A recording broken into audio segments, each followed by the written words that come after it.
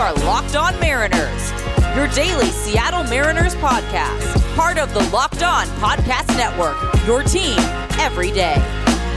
Happy Friday. This is Ty Dane Gonzalez, host of Locked On Mariners here, joined as always by my co-host Colby Patnode. Our show today is brought to you by Spotify Green Room. Download the Spotify Green Room app and find one of our Locked On rooms. You can also find Colby and I on Twitter at Dane Gonzalez and CPAT11. That's DANE GNZLZ and CPAT11. Be sure to also check out our Patreon, where we talk about the Mariners even more. Also get into some non-baseball talk twice a week. Visit patreon.com/Control the Zone for more information on that. On today's episode of Locked On Mariners, we're going to get you set for the M's weekend series down in Anaheim. And just because their playoff hopes have been somewhat revitalized over the last few days, we're not going off of our off-season coverage and debates. Got a couple trade targets I want to talk about and see what Colby thinks about them. And then we're going to talk about the bullpen, which actually kind of branches off of the trade talk and discuss which relievers are expendable, which are must-keeps, if any, who has the best pitch in the group, and who's the best pitcher in the group overall. We'll probably also talk about Andres Munoz, who is now in Tacoma, and there's been some talk about possibly calling him up as well. So if you like what you hear, give the show a follow or subscribe wherever you listen to this. We greatly appreciate it. We're going to kick things off here, though, by looking at this upcoming series with the Angels. 3-game set down in Anaheim, the Mariners' last trip down to Anaheim. Colby, what are your thoughts heading into this one? You got to find a way to take 2 of 3 here. You can't really afford to lose a series. And, the math tells you probably need to sweep one of these 3 series. So it would be great if it was this one. That would be fantastic. But you have to find a way to take 2 out of 3. With the Yankees playing the Red Sox, those matchups can go either way. So you really have to just focus on winning the series that you can control, and it's this one right here. So find a way to win 2 out of 3. At least, and you'll be in it when we talk again on Monday. So it's really just about controlling what you can control.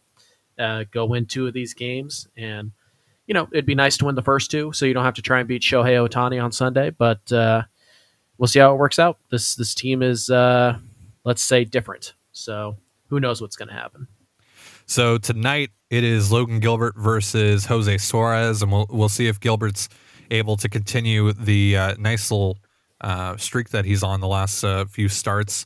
Tyler Anderson going on the bump for the M's tomorrow. We don't know who's taking the bump for the Angels, however. And then you mentioned Ohtani, of course, pitching on Sunday.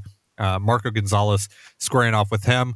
Which of these matchups, is it the Ohtani one, or is there another one here that maybe stands out to you? Maybe the Gilbert one tonight? No, it's the Ohtani matchup. He's their best guy. There was some thought that maybe the Angels would shut him down from pitching since they're out of it. But it sounds like he's going to get at least one more start. And, if he does make another start again this year, it will be against the Mariners. So you might have to face Ohtani twice in the next 10 days. So, yeah, it'd be nice to see them put some pressure on him. Maybe get the pitch count elevated, maybe push, Los Angeles to maybe not be quite so aggressive with Ohtani's pitch count. And maybe, you can get him up to 60 through 3 innings. They just might pull him and say, that's enough. So, yeah, it's definitely that one. Anytime Ohtani's doing anything, he's going to be the biggest storyline, whether or not he deserves to be. But he mostly does, but sometimes it's a little too much. But no, he's the guy, right? And especially without Trout, he's kind of the one guy who makes that lineup respectable. And obviously on the mound, he's very good. Seattle's faced him, I think, once this year on the mound, and I think they got 2 off of him, so it wasn't exactly dominant, or it wasn't exactly a great effort from the offense. So we'll see what happens, but yeah, I mean, Ohtani is going to be the toughest.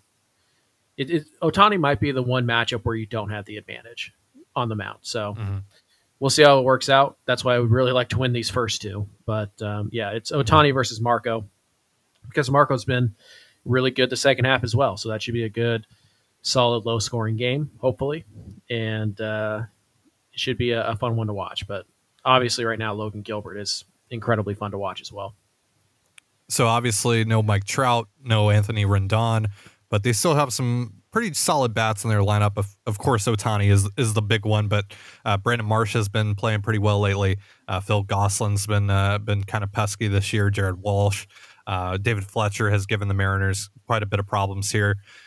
So, is there really maybe a name that you're looking at here other than Ohtani in this Angels lineup, someone that might give the Mariners some problems in this series?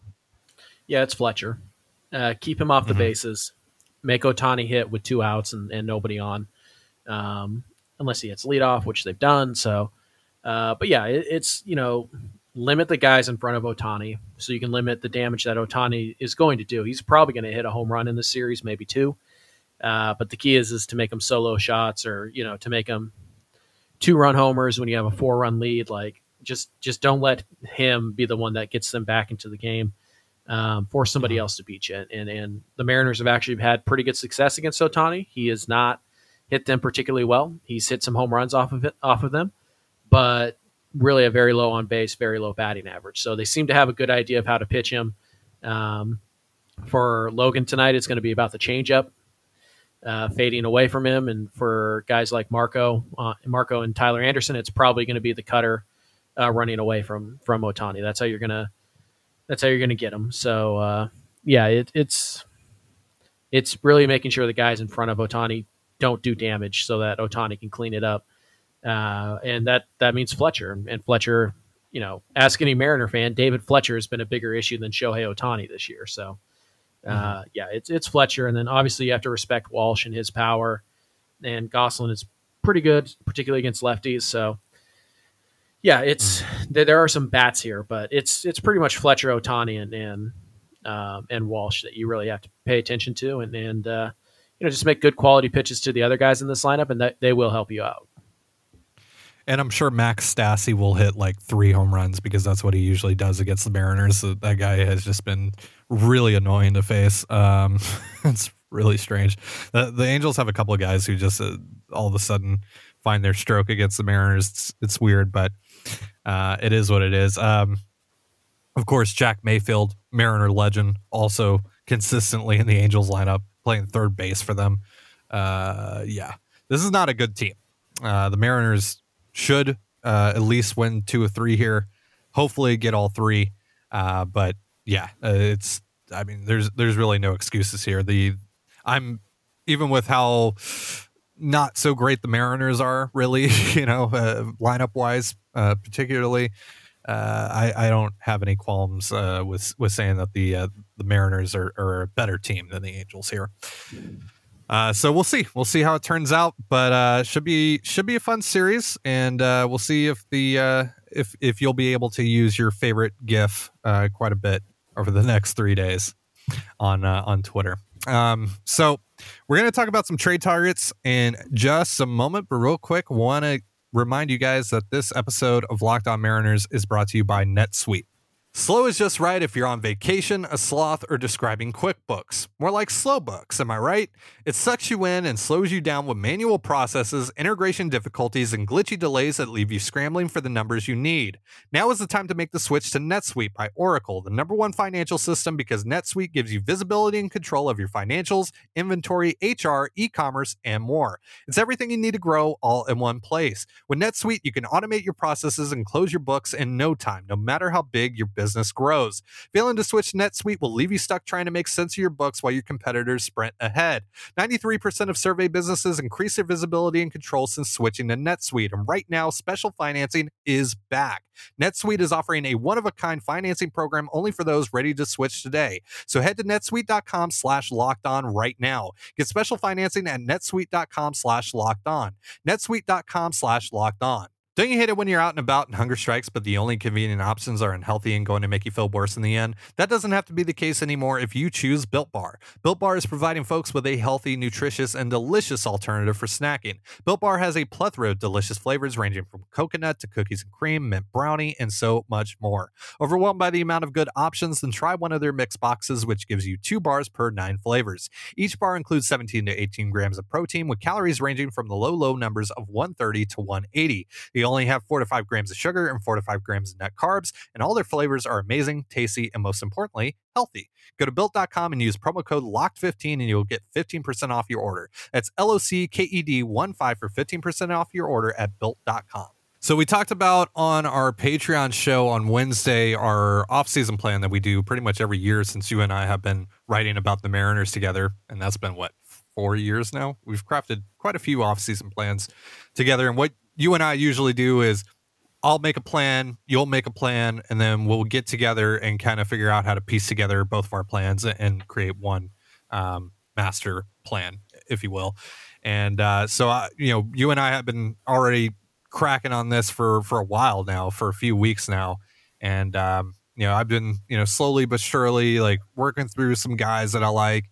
Really what I'm doing this year is just kind of identifying which players that I like, trade targets, free agents, and then putting together a 26-man roster and a 40-man roster, and then figuring out how to make it all work from a trade perspective, from a dollar amount and all that stuff, and tweak it that way. And so, because I've been doing all this research and stuff, I'm looking at every roster. I'm looking at every single possibility, any single play, any potential player that would help the Mariners, trying to cover all my bases. And I have a couple new trade targets that you and I haven't really talked about.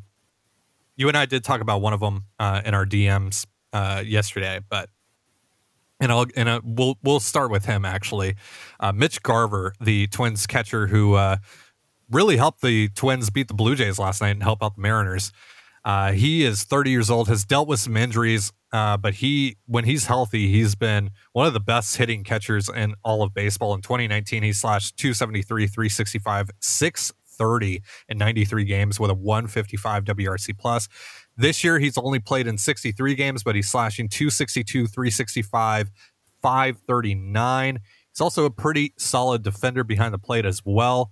What do you think about Mitch Garver, who's under club control for the next 3 years? I think he's probably going to be too expensive. I think he's probably going to be too expensive. Like you mentioned, when he plays, he's a very good offensive catcher and a pretty good defensive catcher as well. The Twins, I don't know what the Twins are going to do this offseason. Obviously, they traded Barrios, and they talked about trading Buxton, and that would seem to imply that they're open to some kind of rebuild situation, and Buxton only has a year left, so expect those talks to kick up again. If they do decide to rebuild, then Garver is probably a guy that makes a lot of sense for them to trade. But also, I just have no confidence that the Twins are actually going to do that. I think the Twins are going to do what the Twins always do, and they're going to, find a 1 year kind of prove it deal for a good but older player like Josh Donaldson a few years ago. I think they're going to acquire, a number 3 starter like Kenta Maeda, and kind of replace Barrios that way. And I just feel like they're not going to really dive headfirst into a rebuild. And if they're not going to do that, then keeping Garver makes a lot of sense. So I like the idea. I just think he's going to end up being too expensive for Seattle or anybody who wants to acquire him, particularly when Seattle has some options right now. It's not like Seattle has no catching options for next year. So they don't really need to overpay. So yeah, Garver is a fun idea. I just think ultimately he's going to cost a little too much. That's pretty much where I stand as well. And obviously, you mentioned the options. They have, a few in-house options. They also could look at Yan Gomes. They could look at trading for Wilson Contreras. So these are guys that we've talked about quite a bit over the last few weeks when talking about the offseason. Let's stick with the AL Central here, though. Here's another guy that I've been looking at, and it's with the White Sox. And you and I have talked about possibly trading one of the Mariners relievers to the White Sox, who are always looking for bullpen help. Good team, obviously not going to be selling off too many pieces, but I think you might be able to get one major league piece from them for one of your relievers. Adam Engel. What do you think about Adam Engel, who's been he's figured it out at the plate as of late? However, he's dealt with some injuries, but when he's been healthy, and I've talked about Miles Straw wanting to add better outfield defense this offseason. Adam Engel's been one of the more underrated outfielders in baseball. Sprint speed, 98th percentile this year. Last year, 100th percentile in sprint speed. And then in 2019, he was 80th percentile in outfielder jump. That was the last time that he played enough games to register that. And now that he's been figuring it out at the plate a little bit, he's last year in 36 games, 295, 333, 477. This year in 36 games, 254, 338, 509. And with the injuries, I feel like he is attainable. What do you think? I think if you're Seattle, you want something that's more stable than Engel is. Yes, he's been good the last 2 years, but he's only played 72 games out of a possible 222. So that's obviously guys missing 3/4 of a season. I'm approaching this as a fourth outfielder, by the way, or I still think you want like a platoon ish with Kelenic. I still think you want somebody who's going to post every day. So and also look, this is a White Sox guy. The White Sox are going to be competitive, so you're going to have to trade something that helps them now. In theory, I mean, maybe they just want Engel's roster spot free, and maybe that's a way you can get him. He is going to be obviously ARB 2 this year, so he's going to cost them, probably $2-3 million, which isn't nothing. But the White Sox also haven't shown that they're willing to spend $180 million. So it's possible that he's available. It's possible that maybe this is a Drew Steckenrider for Adam Engel type of thing. Where that's what I was asking. Yeah. So it's one of those things where it's could it work? Sure, but I would prefer somebody who I feel really confident is going to play a lot and is going to produce. And while he's been very good over his last 72 games, it's just 72 games. So the rest of his track record is subpar. But again, he's Do you have someone that kind of fits in that similar mold that has a better history health-wise that comes to mind? As in terms of maybe a you've fourth outfielder platoon? Yeah. You've looked at? I mean, Mark Hanna, for one. I mean, obviously that's going to be more expensive money-wise, but doesn't cost you a prospect. So, or maybe a reliever. But no, it's, you talked about Miles Straw. I'd probably be more interested in Miles Straw than Engel, just because Straw plays, every day. So, like I said, Engel could be a good idea. It's just you have to believe that he's going to stay healthy for the first time. Last year he played 36 out of 60, so it's not but he wasn't healthy this year. You have to trust that he's healthy, and you have to trust that what you've seen over the last 72 games scattered over 2 years is more substantial than the previous 300 games where he was well below average at the plate. So, it's somebody like that. And I mean, again, there are going to be right-handed bats that you could bring in as a fourth outfielder, like Tommy Pham or Mark Hanna, like I mentioned. But Engel definitely could fill that. Just how much do you trust him to A, stay healthy, and B, repeat what he's doing this year? Well, what I'm really looking for is what's kind of a cheap-ish flyer that I can take, and maybe what's the way that I can maximize the value of Drew Steckenrider. And I feel like Engel's a guy that if you can keep him healthy, I mean, he could be a legitimate contributor for you next year. But yeah, these are, it's just a couple of guys that I look at that have, some health issues that maybe they can finally get back on the horse and play an actual full season, or at least close to that. Maybe you can get them for less than they would typically cost if they had been playing full seasons the last couple of years. Yeah. And that's kind of how I look at it with Garver. Yeah, I think you're out looking for your Hunter Renfrow, to be quite honest with you, who is, not never really had like this huge success before this year, but it was always a quality player who showed traits and blah, blah, blah, blah, blah. And now this year he's been very good as kind of the everyday right fielder. So it feels like that's the guy you're looking for is where's my Hunter Renfrow type, Right. who probably starts as a platoon guy. Maybe he's the starting left fielder because Kelenic needs to go to AAA for a while, but then I could use him in a platoon spot, and then you hope that he's just actually good and he takes one of the jobs, like Haniger's job, for example. Feels like that's kind of what you're searching for. Mm-hmm.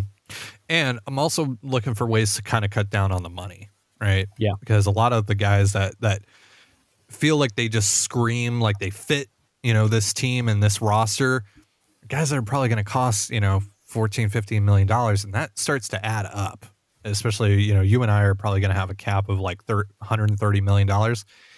And, once you go through the offense, it's like, all right, well, I've already eaten up more than half of that, and I still need to add pitching, which is going to cost money and prospects and stuff. So trying to limit how much resources I'm spending, both from a prospect standpoint and a financial standpoint, it's hard. It's hard because there's a lot of holes that I want to fill on this roster. And it's a lot of moves that are required to do that, but it should be fun to piece it all together. But yeah, those are a couple guys. Wow. Ooh, boy. Those are a couple guys that I am considering right now. And and more so I would say it's the idea of it. And you made a good point there. Maybe it's like I'm looking for my Hunter Renfrow. It's Adam Engel and Mitch Garver are more of an idea than, they're a proof of concept basically, rather than definitively these guys. But I wouldn't be opposed to adding either of them either. So we talked about Drew Steckenrider there and maybe taking advantage of his trade value. Let's talk more about the bullpen in just a moment, but real quick, want to remind you this episode of Locked On Mariners is brought to you by BetOnline.ag.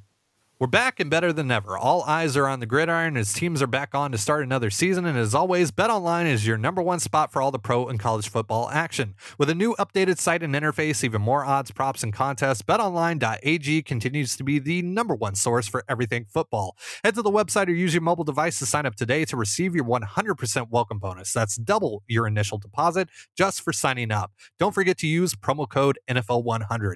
BetOnline is the fastest and easiest way to bet on all your favorite sports, from football, basketball, boxing, right to your favorite Vegas casino games. So don't wait to take advantage of all the amazing offers available for the 2021 season.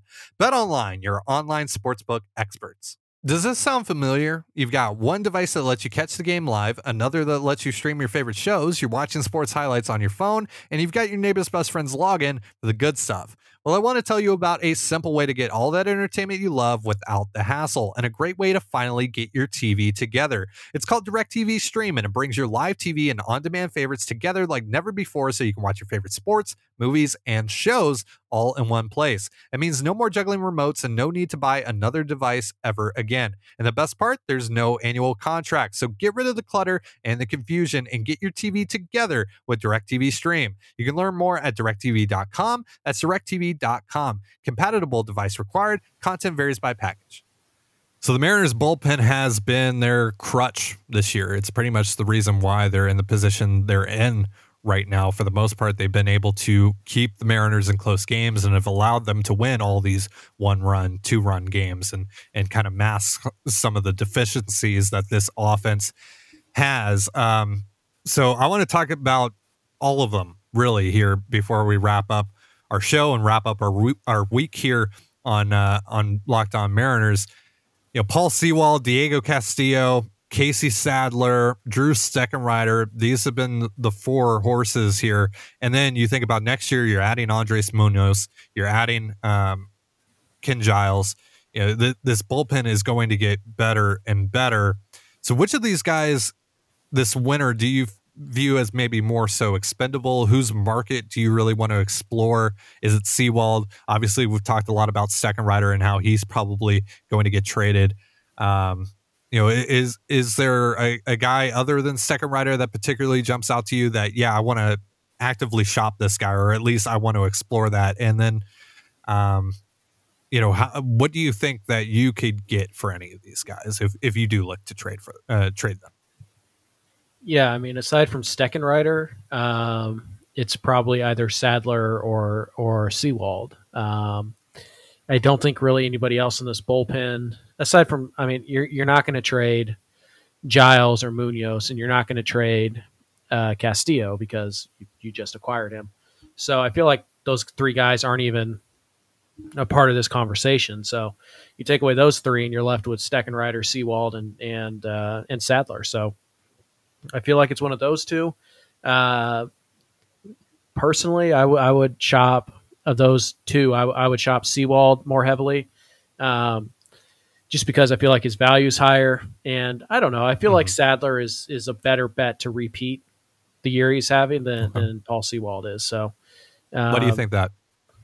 Real quick, just this. It's Sadler's been decent for more than 1 year. He was pretty solid last year when he pitched for the Mariners. I think the stuff is a little more repeatable. There's less variance with Seawald. It's hey, he's kind of got this funky arm angle, and we see what happens when he loses the feel for that pitch, or we see what happens when he doesn't have his slider.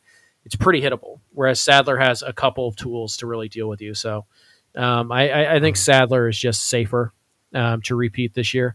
And again, like I said, Sadler does have really 2 years of pitching pretty well. In 2019, he ran a 2.14 ERA. This year he's at 0.76, but it feels like he's just safer. And Seawald, there's a bigger possibility that he, to borrow a phrase, he kind of turns back into a pumpkin. But on top of that, I think that Seawald has done enough this year that other teams are going to believe this is who he is, and you should maybe try and take advantage of that. And so it's different, though, than when you traded Diaz. When you traded Diaz, you were looking for best young talent you can get, whereas this year, if the Mariners were to shop Steckenrider and Seawald and Sadler and whoever, they're looking for probably a piece that helps them this year, or a piece that helps them acquire a piece for this year. So they might trade these guys for a pretty good prospect, not top 100, but a pretty solid prospect. And then use that prospect to go get the starting pitcher they want to be the difference in hey, we just acquired this, Brandon Williamson-esque pitcher here. Now let's put him in this trade package so we can convince the Cardinals to give us Jack Flaherty or whatever it is. So, it's probably I would trade Seawald. A Steckenrider would be my first choice to trade, but if I can't trade him, then I'm probably trying to trade Seawald before Sadler. But I'm not saying no to either or both. So, Jerry and his crew are pretty good at putting bullpens together. So, if they want to trade one, I'm not gonna be upset about that. So real quick here, since you mentioned stuff, who would you say has the best pitch in this bullpen? Is it Diego Castillo slider? The best individual pitch? Slider? Yeah. When it's on, like when it's at its very best, it's probably Castillo's slider. Seawald's slider not too far behind. Sadler's curveball is very fun to watch, though. He flips that bad boy in there. Johan Ramirez slider, when that thing's on and when he's throwing the fastball for strikes, I mean, that's unfair. So what's funny about this is that, you ask me again in next week, I could conceivably tell you it's Andres Munoz's fastball. So it's there's a lot of these guys have a good pitch. Swanson's split change that he's thrown this year has been pretty darn good. So yeah, everybody in the bullpen has at least one nasty pitch. with the exception of Anthony Mashevitz, which, yeah, you know, not a Tony Sandwiches fan. I would have to go with Castillo's slider because, I mean, that thing, like you said, when it's on, it's just filthy. I think he's generated, what, like a 40% whiff percentage on it this year? I mean, dude, that is ridiculous. I think last year it was half of the sliders that he threw generated whiffs. That's just stupid. That's just beyond stupid. Like, that's so good and so unfair. He and now that you've seen him get over the shoulder issues and stuff, he's been obviously had a little bit of a hiccup in the Oakland series, but he's been really good for the most part. I thought he was okay in the Oakland series. I know he gave up the hits and all that stuff, but one of them was like he toothpicked a bat.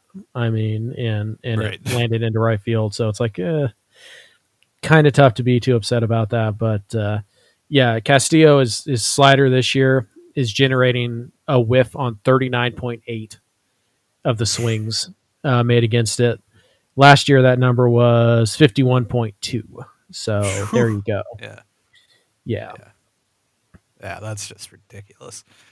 So you mentioned Munoz, and Shannon Drayer today wrote about that the team is considering calling him up. He was down in Arizona in the developmental league or the Arizona Complex League, as they call it. He was thrown there. He's been added to the Tacoma roster now because they're the only Mariners minor league affiliate playing right now. And he was hitting 100 down in Tacoma. And I don't know, he looks pretty good. So if the playoffs continue to be a thing by the time that they get back home on, what is it, Monday, you considering calling up Andres Munoz? I'm probably not. Okay. It's the problem with Munoz right now is that, I mean, the stuff is probably going to play, but also we don't really know because, you know, stuff right after a Tommy John surgery, it's hit or miss. But the bigger issue for me is that you call up Munoz and you're not going to throw him on back-to-back days. Like, that's not going to happen. So you're talking about getting him one inning, you know, every 2 or 3 days.